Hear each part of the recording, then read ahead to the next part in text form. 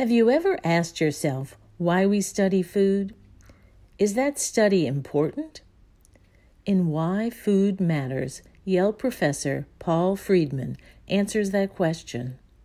We can hear him now. It's on Tip of the Tongue.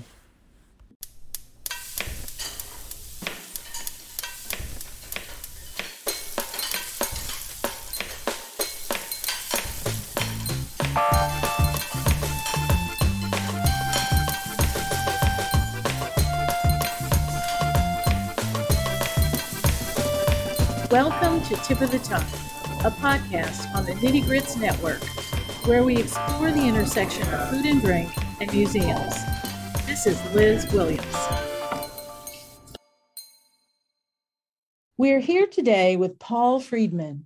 He is the Chester D. Tripp Professor of History at Yale University. He has a number of specialties that he's developed over the years, but one of his specialties is the history of cuisine.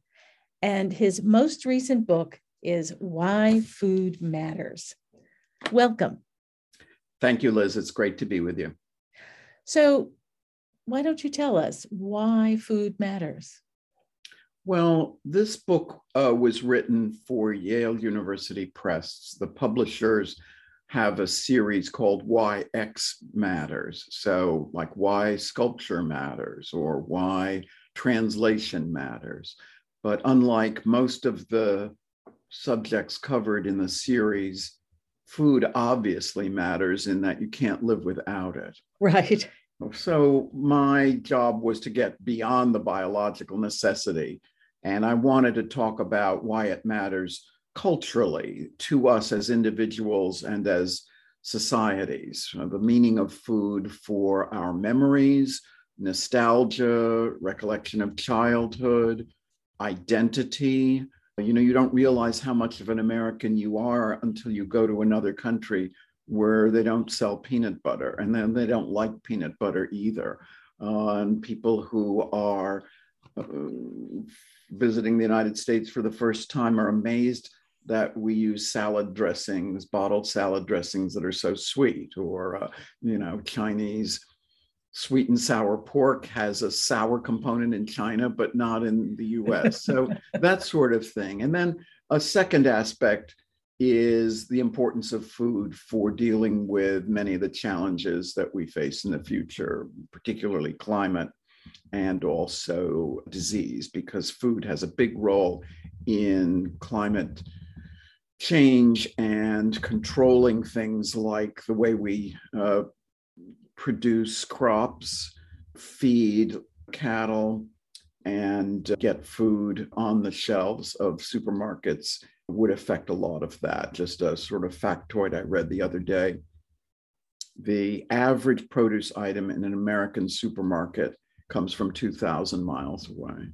Oh my. So that gives you an idea of why food matters in an everyday and cumulative sense. So did you feel that you were writing this book from an American perspective, or did you try to talk about food and why it matters anywhere? Well, both. So I can't help writing from an American perspective. Most of the readers, although the book is distributed internationally, I assumed were going to be Americans. But I'm very interested, for example, I talk a bit about the ways in which food brings us together or serves as a component of ceremonies like, funerals or family occasions. And I had a number of foreign examples. I was very struck, for example, by a kind of ceremony in Indonesia, in Java, that I remember participating in when I was a student and spent some time over there, called a Slamatan, where it marks both joyous and unfortunate occasions, so funerals as well as births. And I participated in a sad one. The woman of the house that I'd lived in had a miscarriage. And this is a ceremony where the men sit on the floor, eat a very traditional meal prepared by the women. They eat it in banana leaves.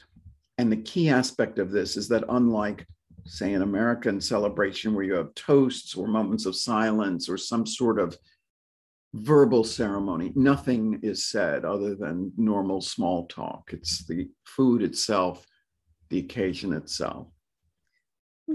That sounds very interesting. One of the things that I am most interested in, that I feel is very often not discussed, although you did discuss this, is food as identity, and how immigrants tend to cling to their food when they move someplace else, and they have had to not only change the way they dress, the way they live, the way they talk, and everything that you can imagine on everyday life. And the thing that they can still control and that reminds them of home is their food. Some of this depends on whether you're living in a city with a lot of other fellow immigrants sufficient to have stores that carry products that you won't find normally. Well, that's certainly true. Yeah. So, at one time it was hard to find fish sauce in supermarkets, but if you had enough people from Thailand or Cambodia, they could patronize specialty stores. On the other hand, some things you can't reproduce. There's a wonderful book called The Migrant's Table by Krishnendu Ray, who discusses Bengali immigrants to the United States, and they can't get the same fish that they have at home. So that's kind of completely out. There are lots of Indian stores, and you can see, though, that their kids, partly because of school peer pressure, partly because they don't have the same attachment to home, it's the kids who bring in innovations. And to some extent, things like Thanksgiving, he describes stages of attitudes towards Thanksgiving as an American holiday. One is the first, we don't want to have anything to do with that. This huge amount of roasted bird is completely alien, and we'll just skip it. And then again, you're living here, and your kids, everybody asks them, what did they have for Thanksgiving, or how was their Thanksgiving? So then you adopt it to your habits. So you have a smaller bird, and you have it in a familiar kind of spiced form. But often immigrant groups, after a while, just give up and just have the cranberry sauce, the pumpkin pie, and the whole thing. Yes, I'm sure that happens. I mean, that's that gradual letting go, and then bringing in what the new home provides. Also, you probably get invited to other people's Thanksgivings, and so that gives you a sense more of what it's supposed to be, and not just the food, although the food obviously is an important part of it. I think Thanksgiving is always interesting because that really changes even around the country. I don't think that people in the Northeast eat exactly what we eat in the South, or in California, or something like that. Yeah, or you try to have your regional or ethnic or family innovation. We do it this way. But I think ethnic groups also differ as to how resistant they are to assimilation, or to put it more positively, how much they preserve their traditions over generations. So that I think with most Jewish immigrants from Eastern Europe, like my grandparents, the traditional dishes, first of all, became reduced in number. So there became things like gefilte fish or chopped liver, but a lot of other things disappeared. And certainly my parents and I have not held on very fiercely to anything that could be called Eastern European Jewish cuisine, whereas Italians, probably more than any other European immigrants, third generation Italians are still making an awful lot of Italian food. And it's not just because there's a lot of Italian food just out in the general atmosphere, but they're making Italian food according to how their grandmother told them. Yeah, I think that that's true. Being half Sicilian myself, I definitely think that's true. Right. As I've experienced to my great pleasure. So let's talk a little bit about food as it affects the planet. And there's been a lot of talk about, as Western ideas get introduced into lesser developed nations. There's more emphasis on eating meat and other animal proteins. And that, of course, that could have a negative effect on the planet. What do you think about how you can balance a desire to eat meat, but not necessarily destroy the planet? Yeah. Well, this is tough. I mean, there are two kinds of strategies and they're not incompatible. One is to try to figure out a way to have a plant-based or lab-based meat that people like and that is not regarded as some kind of poor substitute. And the other is to decenter meat, make meat not so much the basic, massive presence in the meal, but a flavoring. And I think the latter is being accomplished in many countries through adoption of what inaccurately or accurately is called Mediterranean diet. Mm-hmm. A lot of countries have experienced a boom in meat eating and then a sort of a fall off as affluence is no longer the thing you need to prove, but health becomes a bigger issue. So you see in Europe, after the Second World War, meat eating climbed, reaching a peak in the late 70s or so, and then sort of declining per capita after that. But yeah, this is certainly a problem because countries that have had hundreds of years of meat eating are in no position to say to places like China or Indochina or Africa, you shouldn't eat so much meat. Right. It's it does seem to be a difficult balance. I do agree with you, though, that the health aspect of it and being able to know enough about science and what is considered a healthy diet today is almost more of an indicator of affluence than actually eating tons of meat. Being able to go to restaurants that consider themselves vegetable forward, or someplace like Madison Park was still charging $300 and something a plate for a totally vegetable tasting menu and things like that. But that, I think, is feeding into a discourse about hypocrisy and kind of ludicrous dietary correctness. Mm-hmm. That it's so expensive and so ostentatious. What you'd like to see is something where, and I think this is happening despite publicity for things like 11 Madison Park, where people who are not pretentious socially change their diet. And of course, some of it is for health, some of it is for sustainability.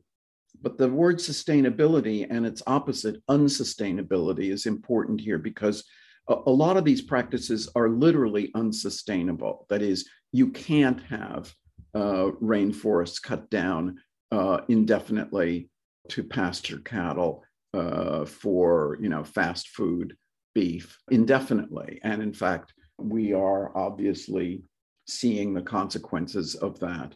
And so, the arguments about, well, you'll never persuade people, something's going to persuade people because it cannot continue like this. Yes. And so is it that the food itself matters? I mean, I'm trying to go back to the theme of the book. And I think that food is something that is one of the largest measures of what is being, how the climate is being affected.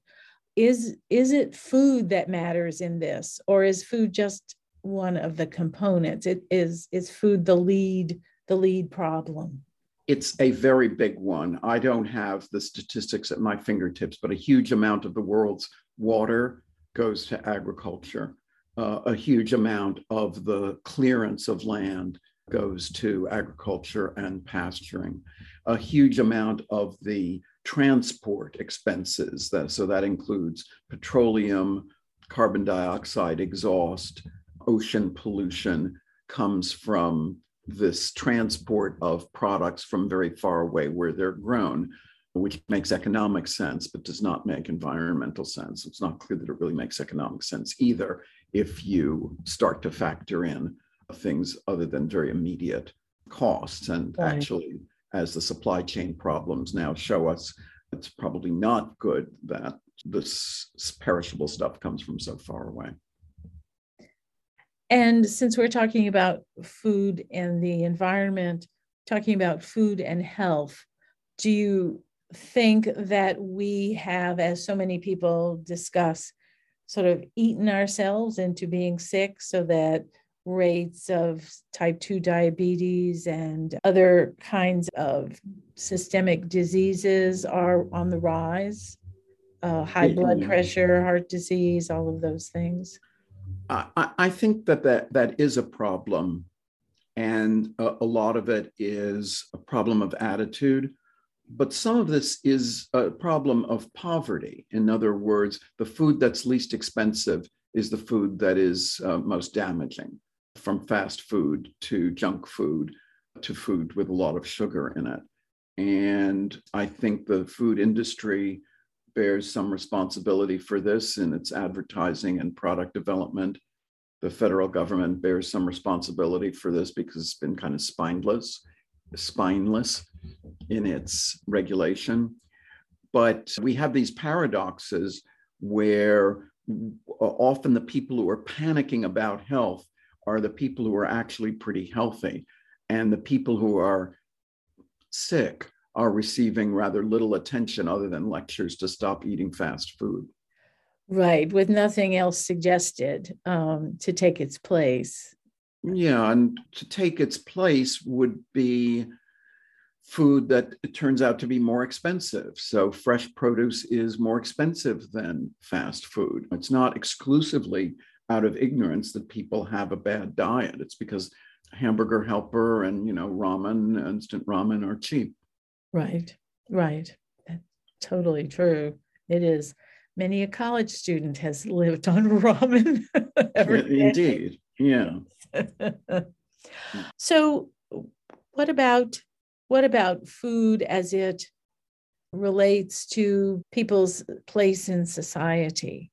Do you think that food still has that same way of differentiating people now that food is maybe less expensive than it used to be, so that if you were a peasant, you were probably not eating the same food as somebody who was of the nobility? Yeah. Some of the question, of course, is, did you want to eat that food? Well, that's also a question, yes. So there are other points of division besides class, and some of them are sort of entertaining. I'm always very interested in at least American ideas about what women prefer as opposed to men. Mm-hmm. And a very long-standing supposed preference, female preference, is sugar and sweet desserts, somewhat later. Eating bonbons all day, that sort of thing. Yeah, or ice cream, chocolate doesn't count in your diet, or actually compatible with a later trend that dates only from the late 19th century, and that is that women are supposed to like light food, things like salads, mm-hmm. and that men like meat, or women like white wine and men like red wine. Exactly. Men like hearty food. And you see this a lot in women's magazines, particularly addressed to young women in the early 20th century, of don't serve your boyfriend things with mayonnaise and whipped cream and Jell-O. Save that for your girlfriends. You need to keep man-friendly food like, barbecued baked beans, curry, spare ribs, mm-hmm. Chili. Chili is a big item. So where did this start? It's actually a little later than you would think, but some of these things come together. So my grandmother used to take us to a restaurant called Schraft's, which was a ladies' restaurant, sort of a genteel chain of restaurants in the Northeast that featured light entrees like sandwiches, kind of tea sandwiches, salads, cottage cheese, which my grandmother would order, which was considered to be a light food in the 1950s and early 60s. And then my grandmother would have a banana split or a sundae for dessert. So she really conformed to that stereotype, and the restaurant Schrafts also conformed to that stereotype. I think now things like vegetarianism or veganism are associated with women. I was fascinated to see an article, and I don't set much store by this, but at least its symbolic significance attracts me. An article in the New York Times that said that a trend was that young women having the first meal with a guy would order steak, and that this was a signal that she was not fussy about food, and that the guy wasn't so concerned about her diet, but that if she was going to declare herself to be a vegetarian, the next step was to tell him, don't order that chili. That's not good for you. And so her ordering steak showed that he was kind of safe from those kinds of interventions. Again, I don't say this is a rule, but it is an interesting way of showing that food has symbolic meaning in all sorts of aspects of life that we might not expect.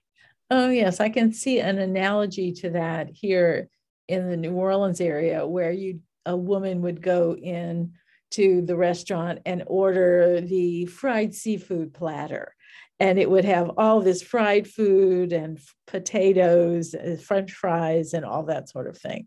Clearly, you're not going to be telling people that's not good for you. Yeah, or you could have the string bean salad and it would be equally satisfying. Right. Yes, totally. It is really interesting. I mean, I certainly know my husband is a white wine drinker and I'm a red wine drinker.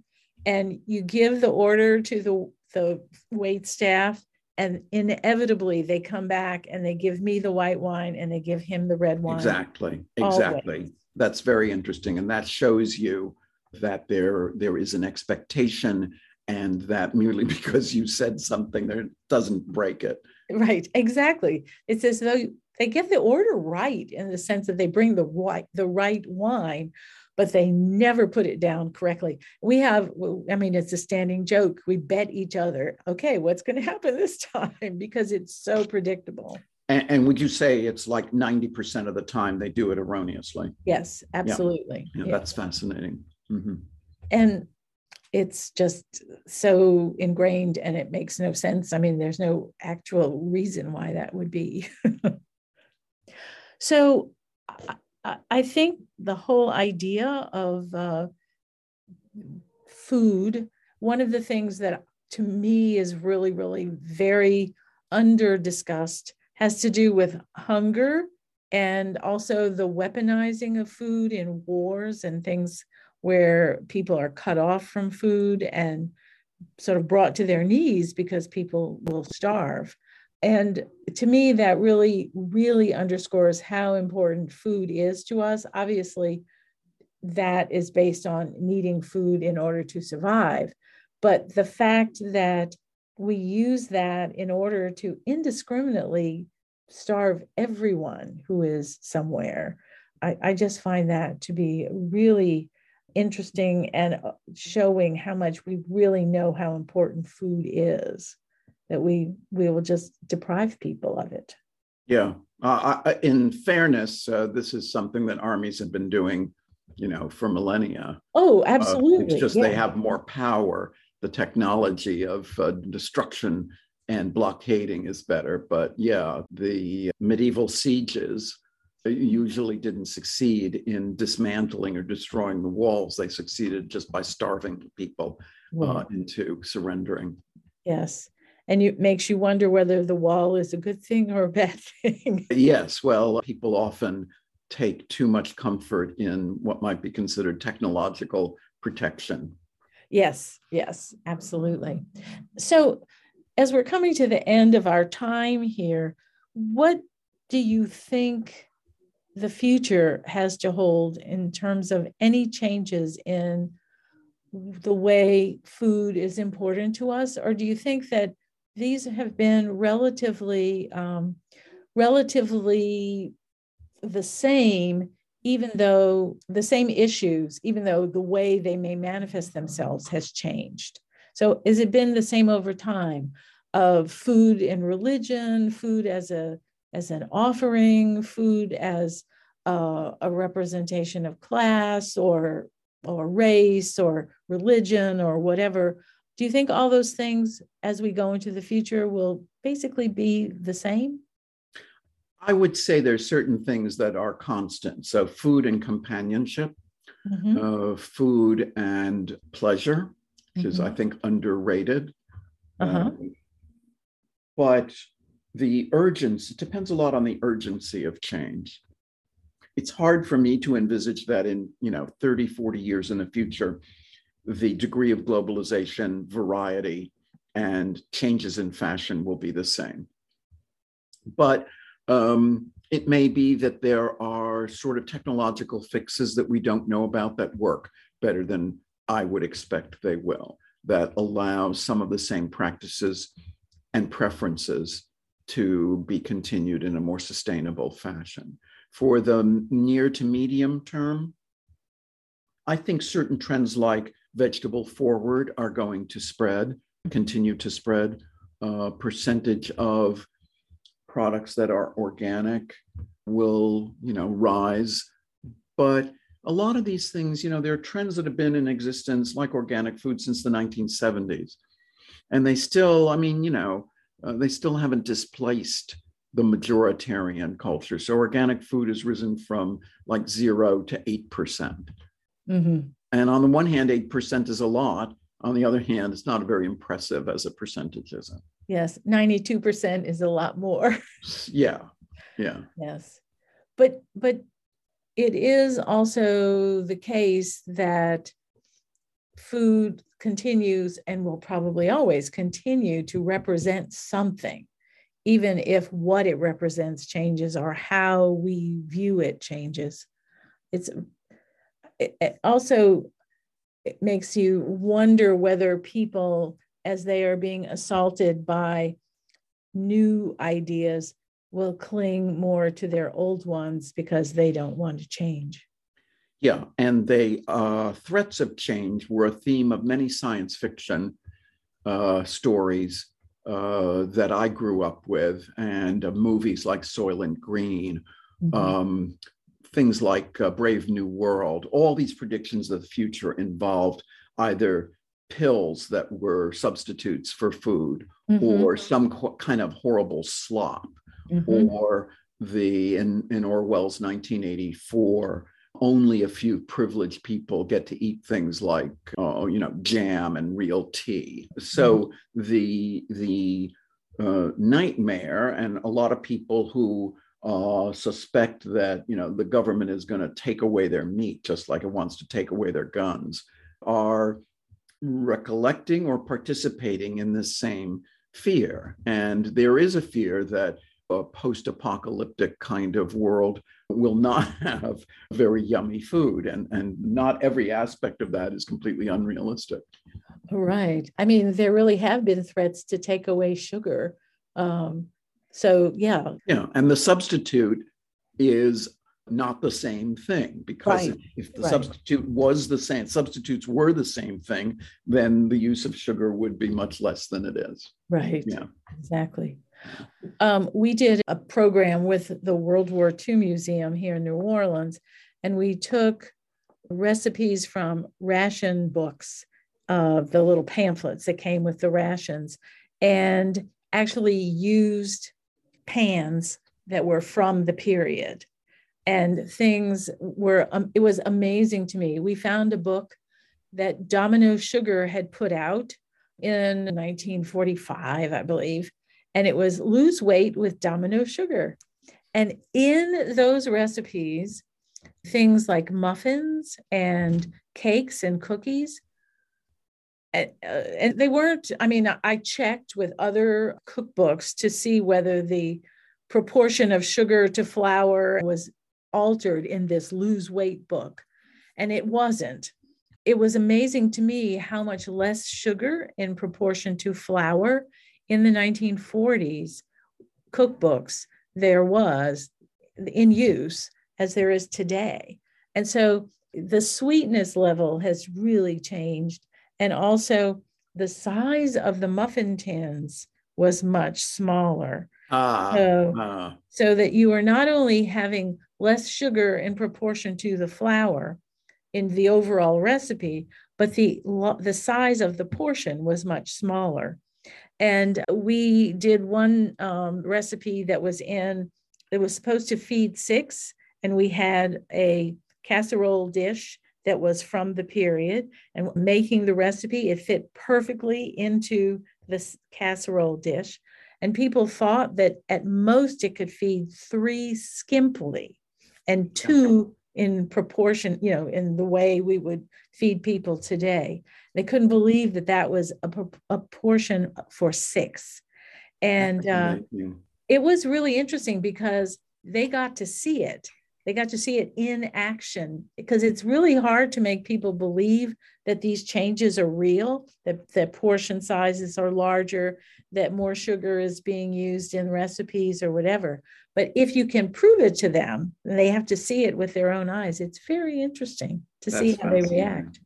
Apparently, the size of bagels has tripled since 1990. Oh my gosh, just since 1990. Right. Some of this is that the producers and certainly restaurants, in figuring out portion size, the cost of the food is minimal compared to other considerations. In the case of restaurants, things like labor, rent, insurance, and they need to reach a price point. Same with the bagel. They want to charge you, $2 for the bagel, and it doesn't really affect their bottom line if they give you more bagel. Right. So the bagel is larger, and if you tell people, they might sort of, if they're old enough, recollect that bagels used to not be this kind of baseball mitt-sized affair, but it sneaks up on you, and so you have to do these radical experiments like the one you just described to prove it. Right. Even discussing the 2 martini lunch, when you look at the martini glasses that were used at the time that people were talking about 2 martini lunches, and what a martini glass looks like today, you really are drinking 2 martinis when you drink 1 instead of 2. It's really fun. Just to know all that is just interesting to me. So thank you very much, Paul. This has been a really interesting conversation. And thank you for writing this book, because the book is just fascinating. Thank you. It's always a pleasure talking to you. I always learn something.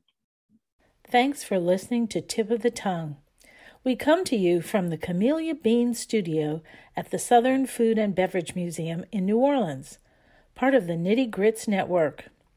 For more information on today's podcast, join the Tip of the Tongue podcast group on Facebook. Please come by when you're in New Orleans, and don't forget to subscribe to our podcast wherever you listen to podcasts. If you like it, let us know in the comments. This is Liz Williams.